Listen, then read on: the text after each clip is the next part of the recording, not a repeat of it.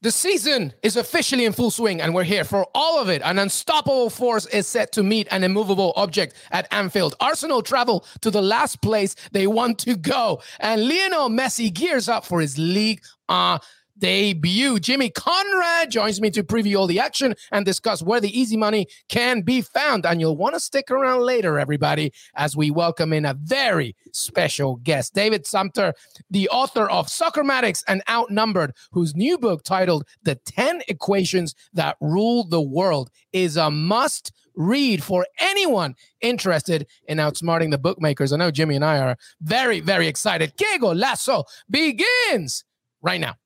Hey, everybody. Welcome to Que Golazo. If you're watching this on YouTube, thank you so much. If you're listening on audio, thank you so much. Jimmy Conrad in the house. Jimmy, how are you, my friend? What's up, LME? What's up, everybody listening? Very excited to join you today as we really get into some pretty fun discussions about what's happening for this weekend. And that special guest of ours, David Sumter, is going to be a lot of fun. It's going to be a lot of fun. By the way, as I mentioned, we thank you, Que Golazo fam, for sticking around and listening and watching. Please keep on liking, following, subscribing. Leave a nice comment, a 5-star review on Apple Podcasts. Do whatever you got to do to help us grow, and tell your friends.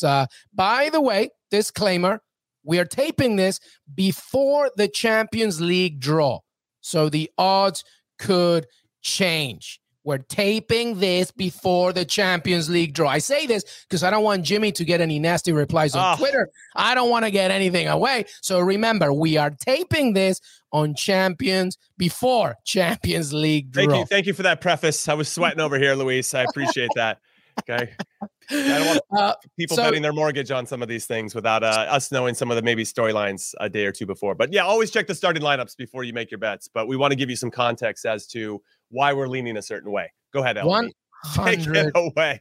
100%. And by the way, some of the things are pretty self-explanatory, but like Jimmy said, please make sure that you check out the starting lineups and everything, etc. But we wanted to get things rolling. And of course, we're going to include and involve David Sumter in a second. He's going to give us some beautiful context. And for once in this show, somebody with a brain will come in and help us out. I'm excited about that.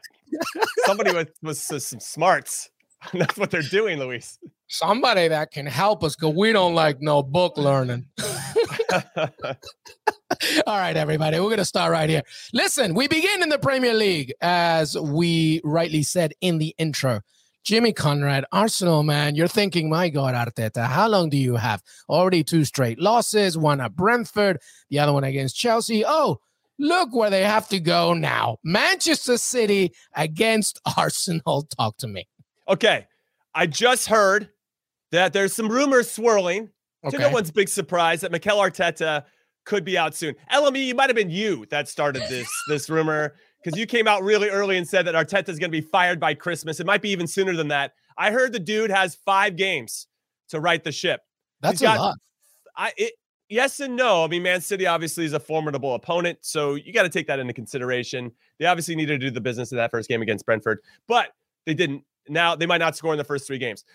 I want to say that's interesting because I'm hearing Antonio Conte actually might be the man that comes in to replace him, which would be absolutely wild, because what I love about Antonio Conte, and it sounds like you said that as well, is that I'm not saying that Arteta's lost the locker room, but it feels like he has a little bit with some key players. And Antonio Conte comes in and he doesn't care about your feelings. He doesn't care about however, I'm not going to play. He's just going to put the best 11 out there, and that's that. And I think that Arsenal might need that. A little wake-up call in some capacity, and that Arteta's messaging or his philosophy just isn't sinking in with these guys, or did for a while, but isn't anymore. And Antonio Conte would be a very interesting hire. So that is obviously dangling in the background for Arsenal. They're obviously trying to get to the game. I just want to echo this. I said this. I'm just going to echo what you just said. Arsenal need an identity. They need something, whether it's bad or good. They need to go onto the pitch and be like, this is who we are. We don't care about anything else. That's Antonio Conte, straight up. And I've said it before. I wish Arteta well. It's just that right now, I'm still trying to figure out who they are. So to your point, this is a major, major obstacle. He has 5 games. I don't know what you're going to see in 5 games, because I still don't know who you are in that. Results or not. So that's Odegaard's going to come in.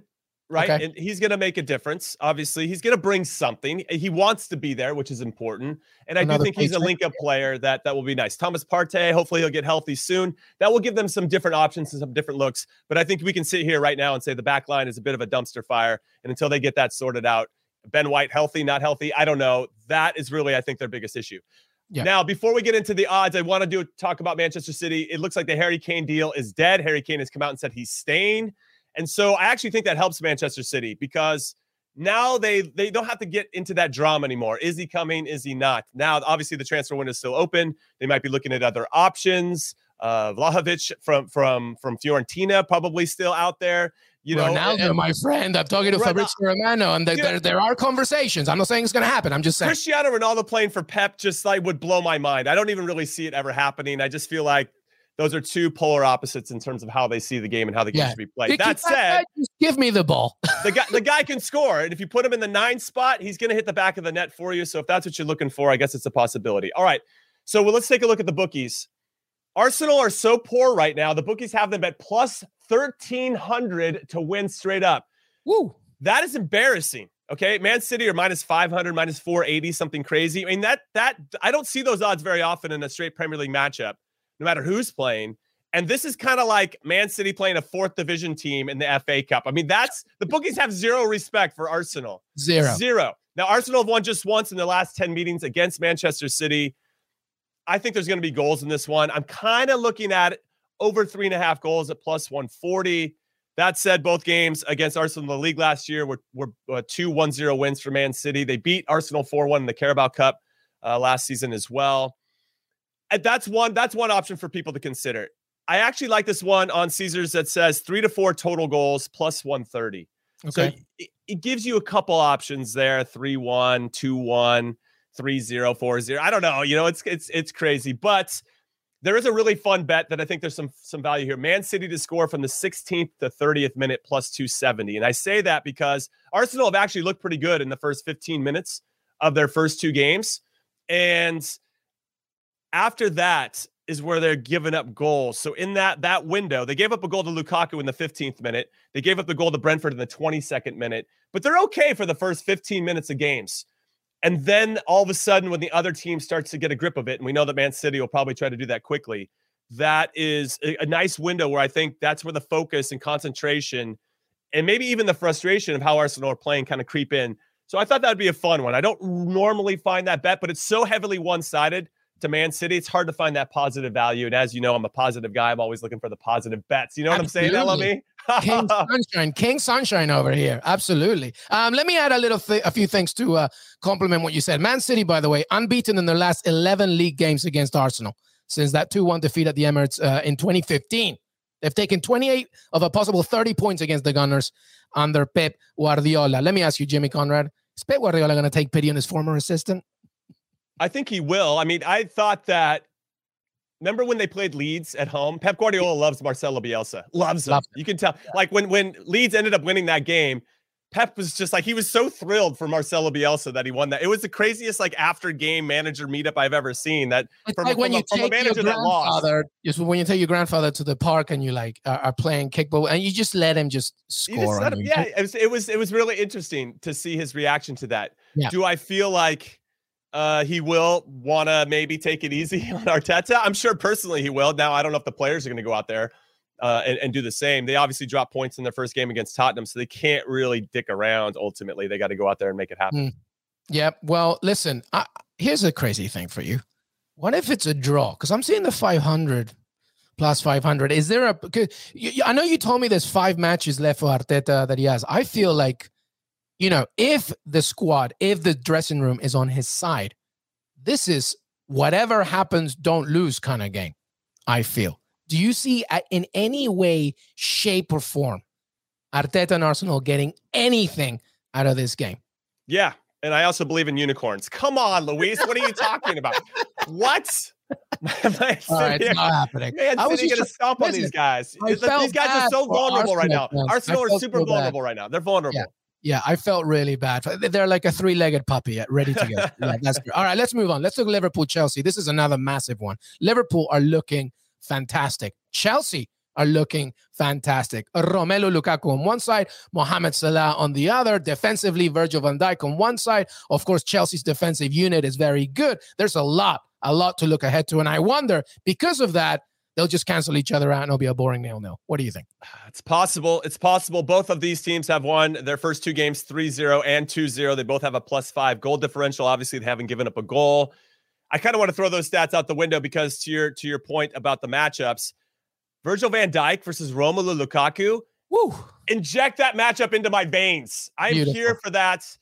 I really want to see who's going to be in whose back pocket in this one. I think that Chelsea do have a ton of momentum. I think they've probably had a bit of a sterner test in their first two games, obviously squeaking by Villarreal in the UEFA Super Cup as well. Whereas Liverpool have played Norwich away from home and they've played Burnley. So they haven't played anybody that not necessarily title contenders, but just going to be difficult. Major challenge, right? Yeah. Right. Not to say Arsenal were a major challenge for Chelsea last week, but that's a different conversation. I'm sorry, Arsenal fans. Got to keep throwing you under the bus. You guys were invincible once, like 18,000 years ago. So yeah. I will say, though, there's another matchup that I really like, and it's Thomas Tuchel versus Jurgen Klopp, the two German managers. They both have a very distinct style. You talk about identity. They both have an identity of how they want to play. You got the back three with the two wing backs. Tuchel is starting to make that very fashionable. And then you have Jurgen Klopp, who's dedicated to the 4-3-3. And he's got his outside backs playing very, very well. Trent Alexander-Arnold, for me, has been fantastic these first two games. Now, both managers have met each other on 14 occasions in their lifetimes, dating back to the Bundesliga as well. And Klopp has a better record, winning 9 of those, drawing 3, and only losing 2. Yep. So that is pretty interesting. Chelsea are going to lose Kurt Zouma. He's going to be going to West Ham. I think that's actually good for both West Ham and the players. Zouma gets some minutes, still relatively young. There's some talk now about Saul potentially coming from Atletico Madrid for a season-long loan because Tuchel wants to give some more competition in the middle of the park and obviously have depth for multiple competitions. But who I really like and who could be a difference maker in this one, who I thought was excellent against Burnley, was the 18-year-old from Liverpool, Harvey Elliott. I want to see now, can you break down? It's one thing to break down Burnley. Is it another thing entirely to try to break down a Chelsea team that doesn't give up goals and is so stout defensively? And Harvey Elliott trying to find space against N'Golo Kante if he starts Jorginho, Kovacic, or whoever it may be, and trying to break through that back line is going to be a great game. I'm really excited for this one. But there's that Mo Salah news. Obviously, they're not going to go to Egypt. All these players, they're not going to be allowed to go. Then the FIFA says, hey, by the way, you have to release your players. So that's getting a little sticky. I wonder if that's going to be a distraction. But I think this is an amazing opportunity for both of these clubs to prove themselves, Luis, and put their flag in the ground and say, you know what, we're going to be title contenders. We're going to make sure that we're starting to create some distance and get these valuable points early on so they don't cost us later on in the season, which means through all this excitement, it's probably going to be a draw, like you said, plus 235. That's what I'm here for. That's what I like.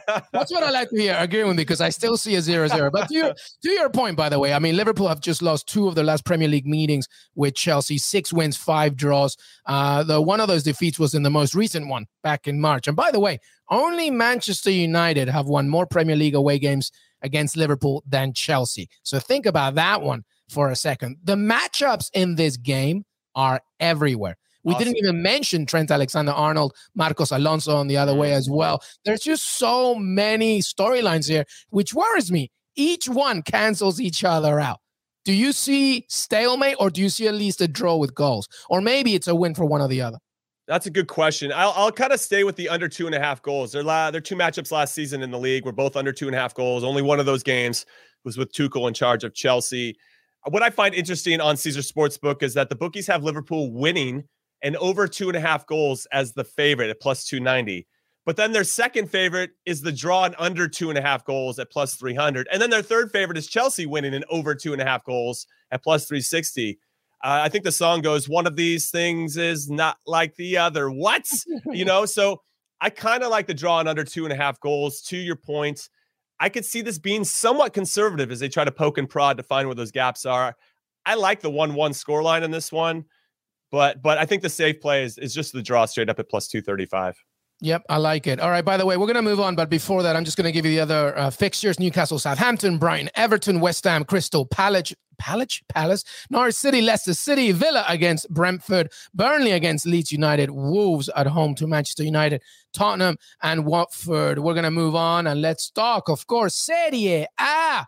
Paramount Plus. It was a great opening weekend. Our friends Matteo Bonetti, Joy Ankier as well, and Marco Messina as well making his debut. So great to see everybody. But you as well, Jimmy Conrad, part of the betting tips as well, and will be on HQ, Paramount Plus, etc. But anyway, there's some good, Serie A action. The last weekend, Jimmy Conrad, was crazy. Is there anything Serie A, because none of the big boys, with all due respect, are facing each other this weekend. But where's the narrative going this weekend for you? Is it Juventus maybe because they couldn't get that win in the opening? Is it AC Milan, to see from that short week? Is it Napoli or is it Lazio, Atalanta? What are you looking at? No, I like Juventus versus Empoli, to be honest, because I think the CR7 story is quite interesting. And then from an American perspective, what's happening with Weston McKennie? Now, apparently, Juve have come out and said they've set a price tag on Weston McKennie, 26 million euros to get his signature. It looks like Spurs are considering it. Now, I don't know if there's going to be a swap. I don't see too many player swaps in the European game, with Ndombele potentially going the other direction or Sissoko going the other direction. But I think Weston McKennie for 26 million could be a bit of a steal. He played 46 games last season, and I think he proved that he can hang with anybody. 22. He's only 22. I think his upside is tremendous. And then obviously from a marketing perspective, you're probably going to sell a lot more Spurs shirts, at least here in the States, if Weston McKennie's on the team. So I find that to be somewhat interesting, this game in particular. Now, Juve are undefeated in 34 of their last 38 home matches. They haven't lost to Empoli in their last 6. Empoli have only scored twice in those 6 games. There have been over 2.5 goals in Juve's last 6 games. So I just think that Juve is going to win in over 2.5 goals, but that's minus 185. And you guys know how I feel about negative things where you have to bet 185 just to win $100. It's boring. So I'm going to be an exact score merchant. And I'm kind of curious about this strategy from Mr. David Sumter when he comes on about how to wager and what we should be thinking about. Well, I'm sure he's going to say a lot to us, especially on how to live our lives as well. Jeez. I'm going to be a sponge. I'm just going to sponge all of it up. But if you go Juve to win exactly 2-0, it's plus 600. Okay. You bet $10 there. That's fine. Juve to win 3-0 plus 700. 2-1 is 850. 3-1 or 1-0 is plus 900. 3-1 is plus 950. You could have all 5 of those score lines. All 5 of those score lines. And if one of those 5 hit, you're still going to make money. I'm looking at 3-1. 3-1 at plus 950 is crazy. I'm looking at 3-1 because I think not winning in the opening weekend is a big deal. They're going to score. But to your point from a few weeks ago, and as we continue to discuss Juventus, they do concede goals. That's just a fact. They concede goals. They have a 79% win percentage against Empoli, by the way.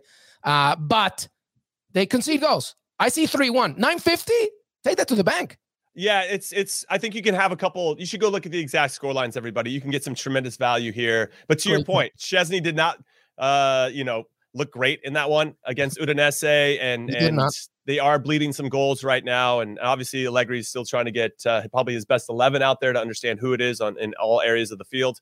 I thought Dybala looked good, so there'll probably some action there for him to score. But I'm kind of curious if CR7 starts and what his role is going to be in this, because this will probably be the last game, I think, before the transfer window closes. So kind of curious to see how that gets handled and if he moves at all.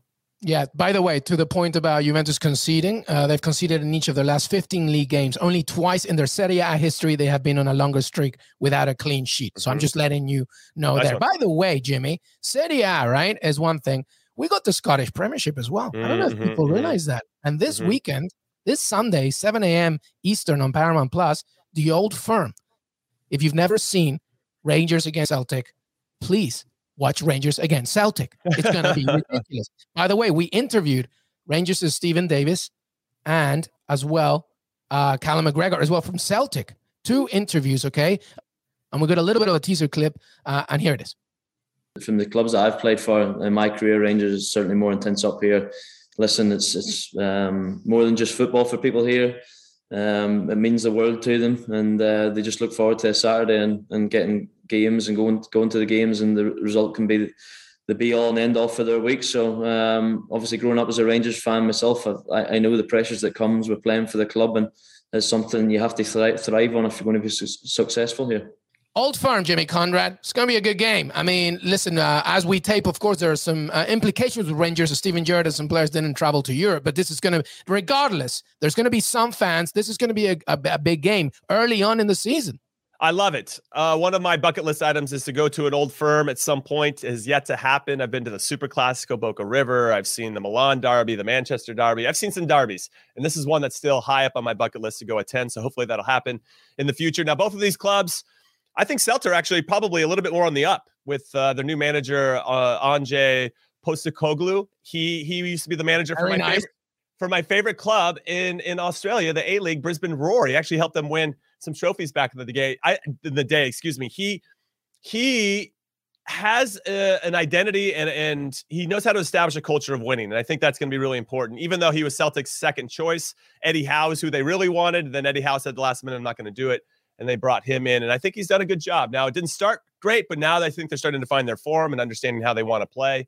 And they're actually, despite being at Ibrox for this one, away from home, Celtic are the favorites on Caesars Sportbook. I thought that was pretty crazy because Rangers need to be respected. In their last 6 matchups between these two, Rangers haven't lost. They've won 5 and drawn 1. They've only given up 3 goals in those 6 games, and none of them were over more than 1 goal per game. So defensively, this is where I think the game's going to be won or lost for Rangers. Rangers are plus 220 to win at home against a team they haven't lost to in their last 6.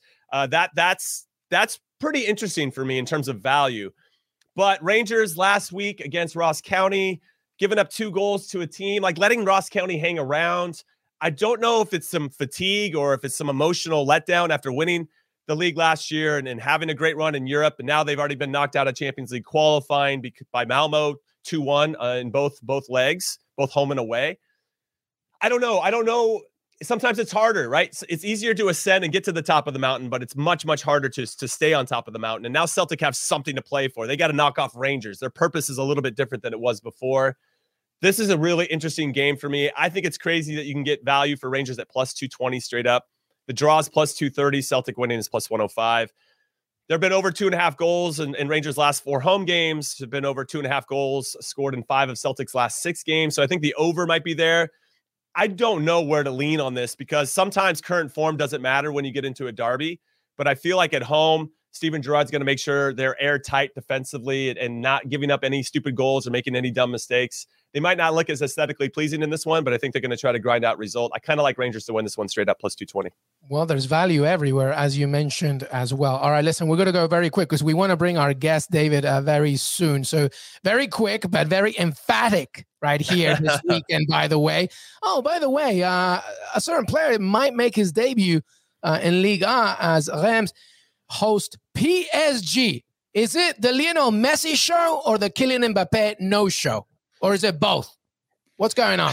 I would say what I find interesting about this whole Kylian Mbappe situation, and I'm going to do a quick aside here, is that he was saying to PSG, I need to be surrounded by a team that can help me win the Champions League. He was saying, we need to build a team. I need that type of support. Well, PSG went and did that, and he's still putting his flag in the ground going, I still want to leave. You know, and it's really interesting. Now, obviously, there's a lot of speculation. There's a lot of smoke out there, and you just have to take the bits and pieces that you can get. But that's the vibe he's pretty much put out there, and they've done that. Sergio Ramos, Hakimi, Messi. I mean, it doesn't get any bigger and better than what they did. Donnarumma, and yet the guy's still unhappy. So it makes me like he's already made his decision. Now it's just a matter of how they can work it out business-wise, and I'm curious about that. So I don't know. That whole situation could be easily resolved if everybody just has a better attitude about it, and then he can make his decision later on at the end of the season. I like PSG to win and both teams to score plus 150. It's really hard to get good value here, but PSG's defense has been a little shaky. It's almost like they're taking their attack for granted. Like, oh, whatever.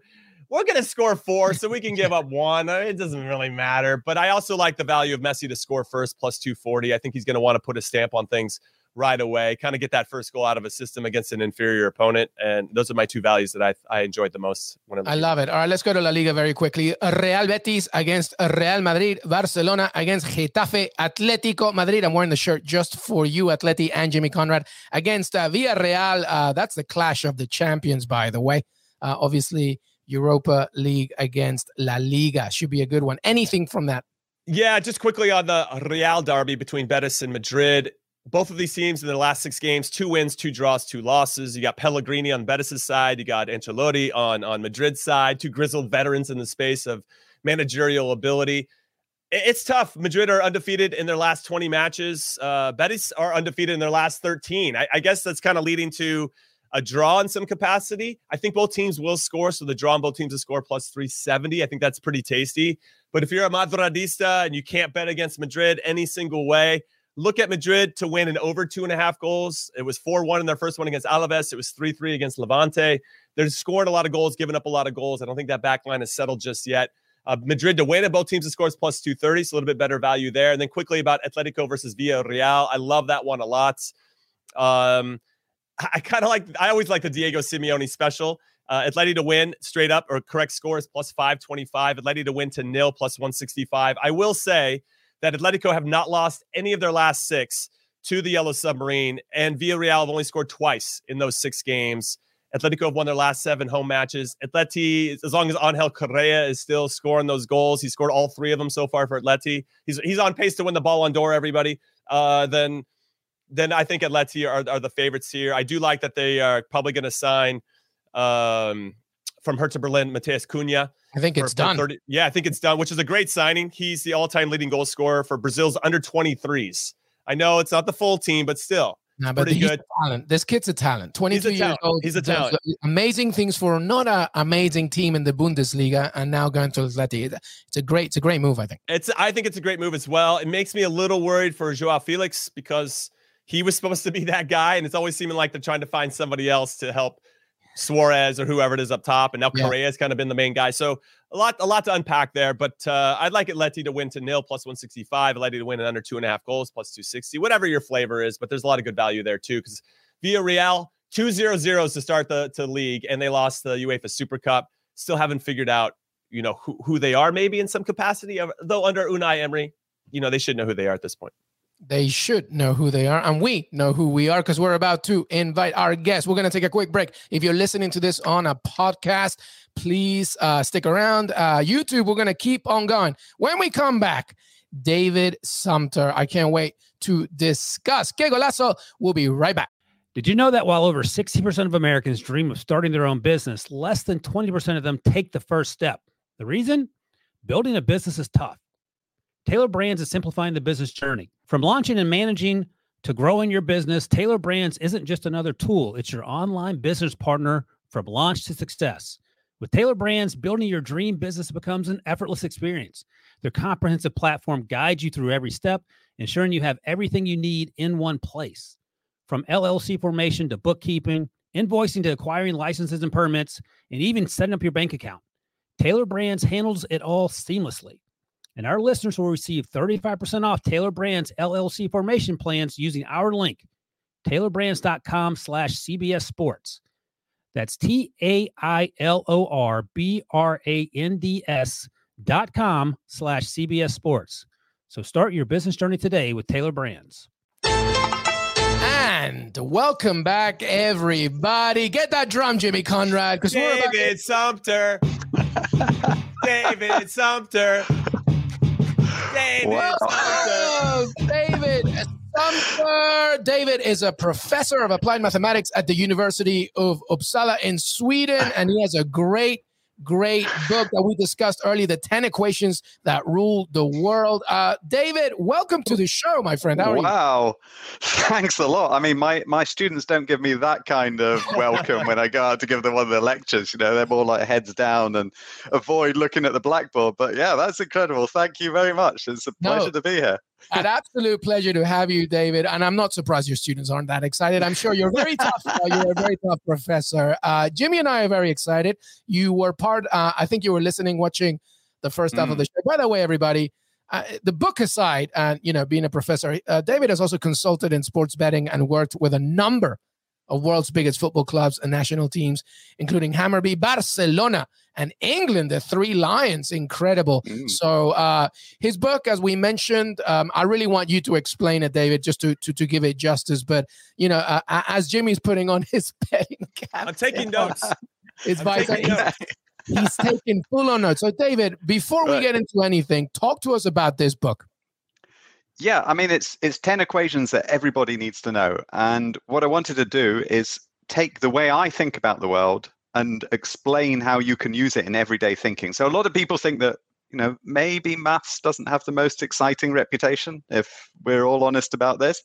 But what I wanted to show is that you can actually use maths for everyday problems. You can use it to, if you've just met someone new and they make a not so nice comment, should you forgive that person? Should you give them another chance? You can use it when you're thinking about if you should change jobs, find a new job, use a star system, use some mathematics to work out those types of questions. I even have examples like if you're watching a Netflix series and they always get, the first one's really exciting, but they always get a bit more boring as you go along. Should you keep watching it or not? And there's an equation for that. So what I wanted to do is like take maths, the maths that's actually used right at the center of social media, it's used in finance, it's used in the gambling industry. Take that maths and show how you could use it on an everyday basis. I love it. Okay, Go ahead, Jimmy. No, I just want to say, David, I appreciate your time. It's an honor to be sharing this with you. I majored in math at my university, UCLA, and yeah, it's tough. It's a foreign language in a lot of different ways, and it was when a grind. Says he majored in math, by the way, it means he had to show up to get the result of the class, right? Okay. No, different conversation. Maybe I was doing crosswords in the back. I can't confirm or deny any rumors at this time. But I was trying to balance that and obviously the dream of being a professional athlete and everything that comes along with that.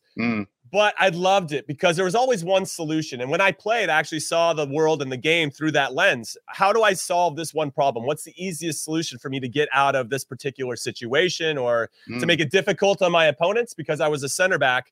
How am I going to make it difficult when I played against R9 Ronaldo and Real Madrid at the Bernabeu? Like, what am I going to do to slow down that guy when Zidane's in midfield, Beckham's whipping balls in from the side, Roberto Carlos is bombing from the other side?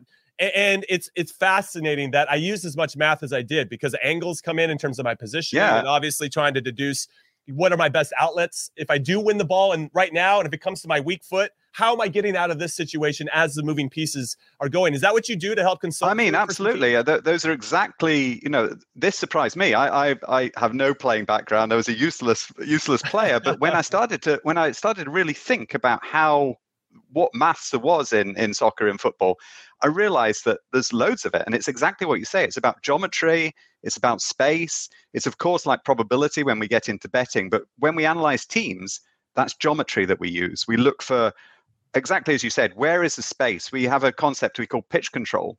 And this was something I looked at in my book, Soccermatics. I actually had this idea to do with Voronoi diagrams, is the mathematical term, but it's all about finding where there's space. And then I get down to Barcelona and I find that they actually use that maths there. They analyze their team using mathematical equations, they use pitch control, and they do exactly the type of analysis you're doing. So it doesn't surprise me at all that as a player, you had that mathematical background. People often, maybe they're a bit sarcastic about football players and they say that they're not the smartest of people, but they've done studies. And football players have above average spatial reasoning, and they have like elite level spatial reasoning. So they can solve mathematical problems. They maybe don't see them in terms of the algebra, but they can solve mathematical problems better than the average person. So okay, David, so now I feel bad then, Jimmy. You really majored in math then. Yeah. I just want to say that I just want to go tell my wife that David Sumter says I'm smart. So I'll be right back. By the way, our producer Des Norris just said, who was doing the math in Barcelona's accountancy department? Too soon. But I tell you what, I don't want to say too much about Barcelona in that type of way.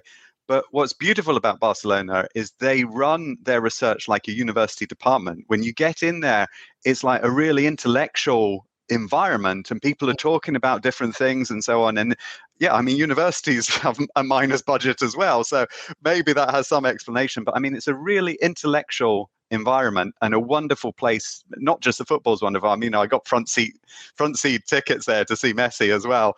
But not just the football's wonderful, but the whole environment and how they kind of work within Barcelona and support the whole community, I think is just incredible. No, absolutely. I mean, La Masia is a perfect example as well as Ajax's youth academy as well. I believe they do similar things as well. Okay, I want to go back to your amazingly. I've actually just been examining a thesis from Ajax. So yeah, they do some of the best stuff.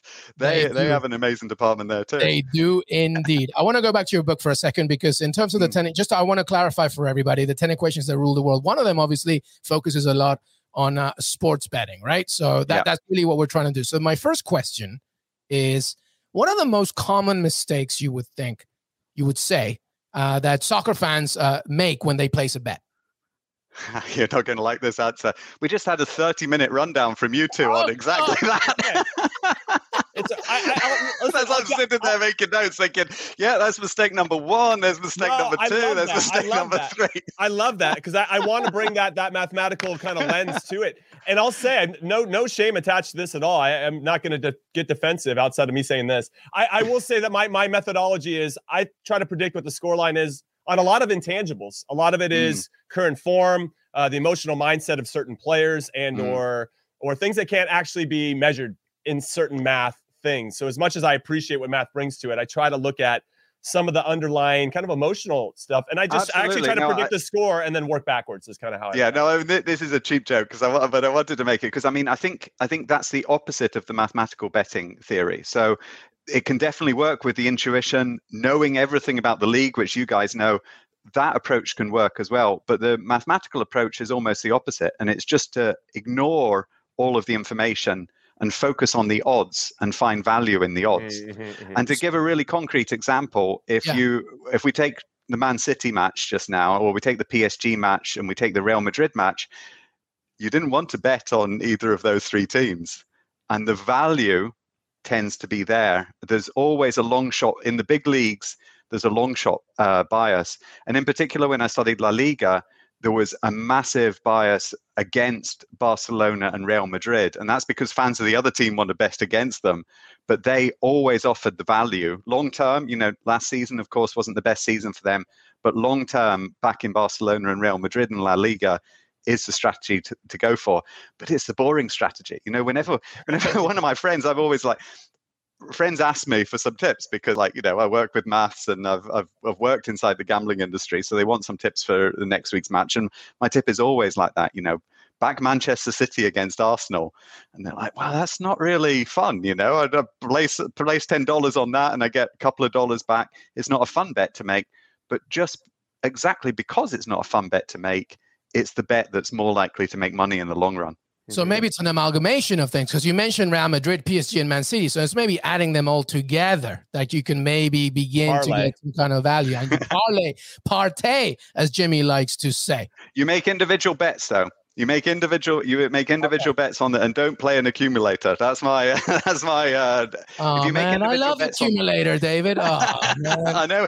It's the accumulator is not the one that's going to make you the money, I'm afraid, because it again is the one that's attractive. It's the long shot. The one that's actually going to get you the money is the individual bets and the small sort of increases. That's what the mathematics say, anyway. Jimmy, you want an exception to this.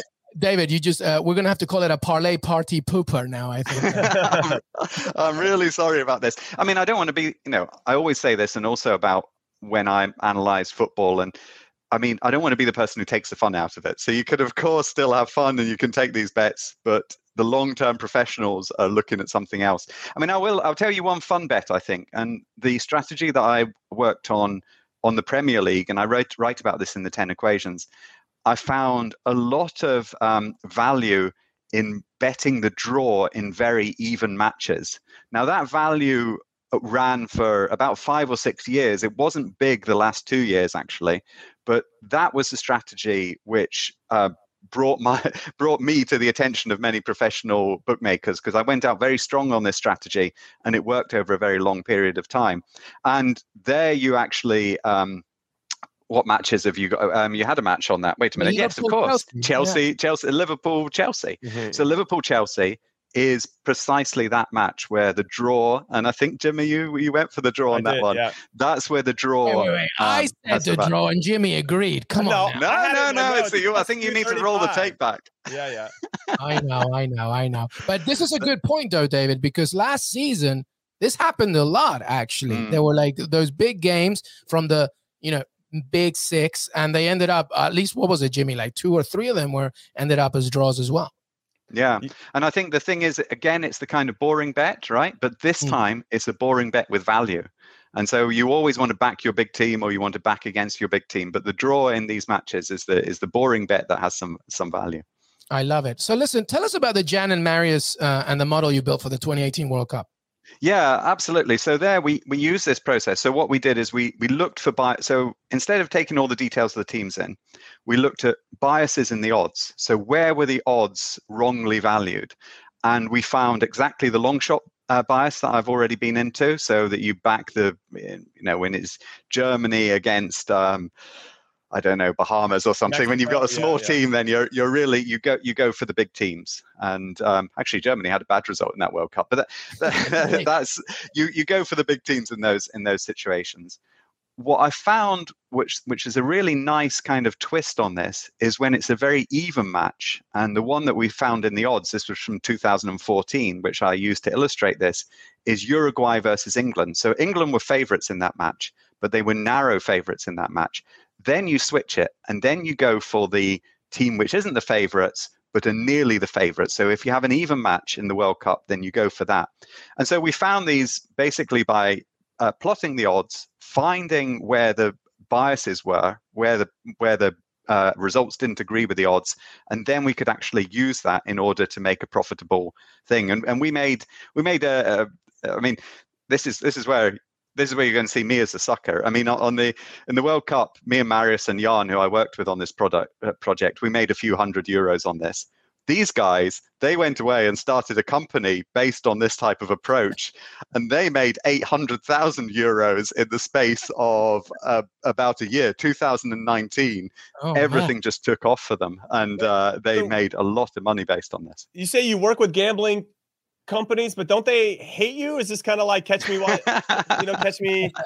You Can, or with that movie with DiCaprio and Hanks? Like, yeah, I mean, bringing the enemy to work for you. Like, I was gonna say it's like hiring Rain Man, and you're just like. The thing is that what often happens, I mean, I'm not a big time gambler at all. I'm kind of, I'm the academic who wants to study it and find out about it. So, and I probably don't have the proper nerve like Jan and Marius. These are young guys. They invest all of their time and money in this thing.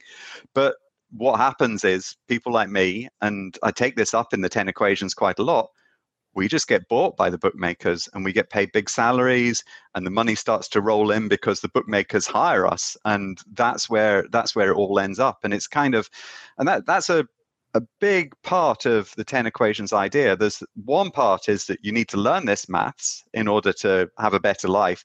But another side of it is that these guys are making lots of money, they're starting to control the world, and they take over everything. So there's kind of two sides there. There's the good and the bad of using mathematics in society.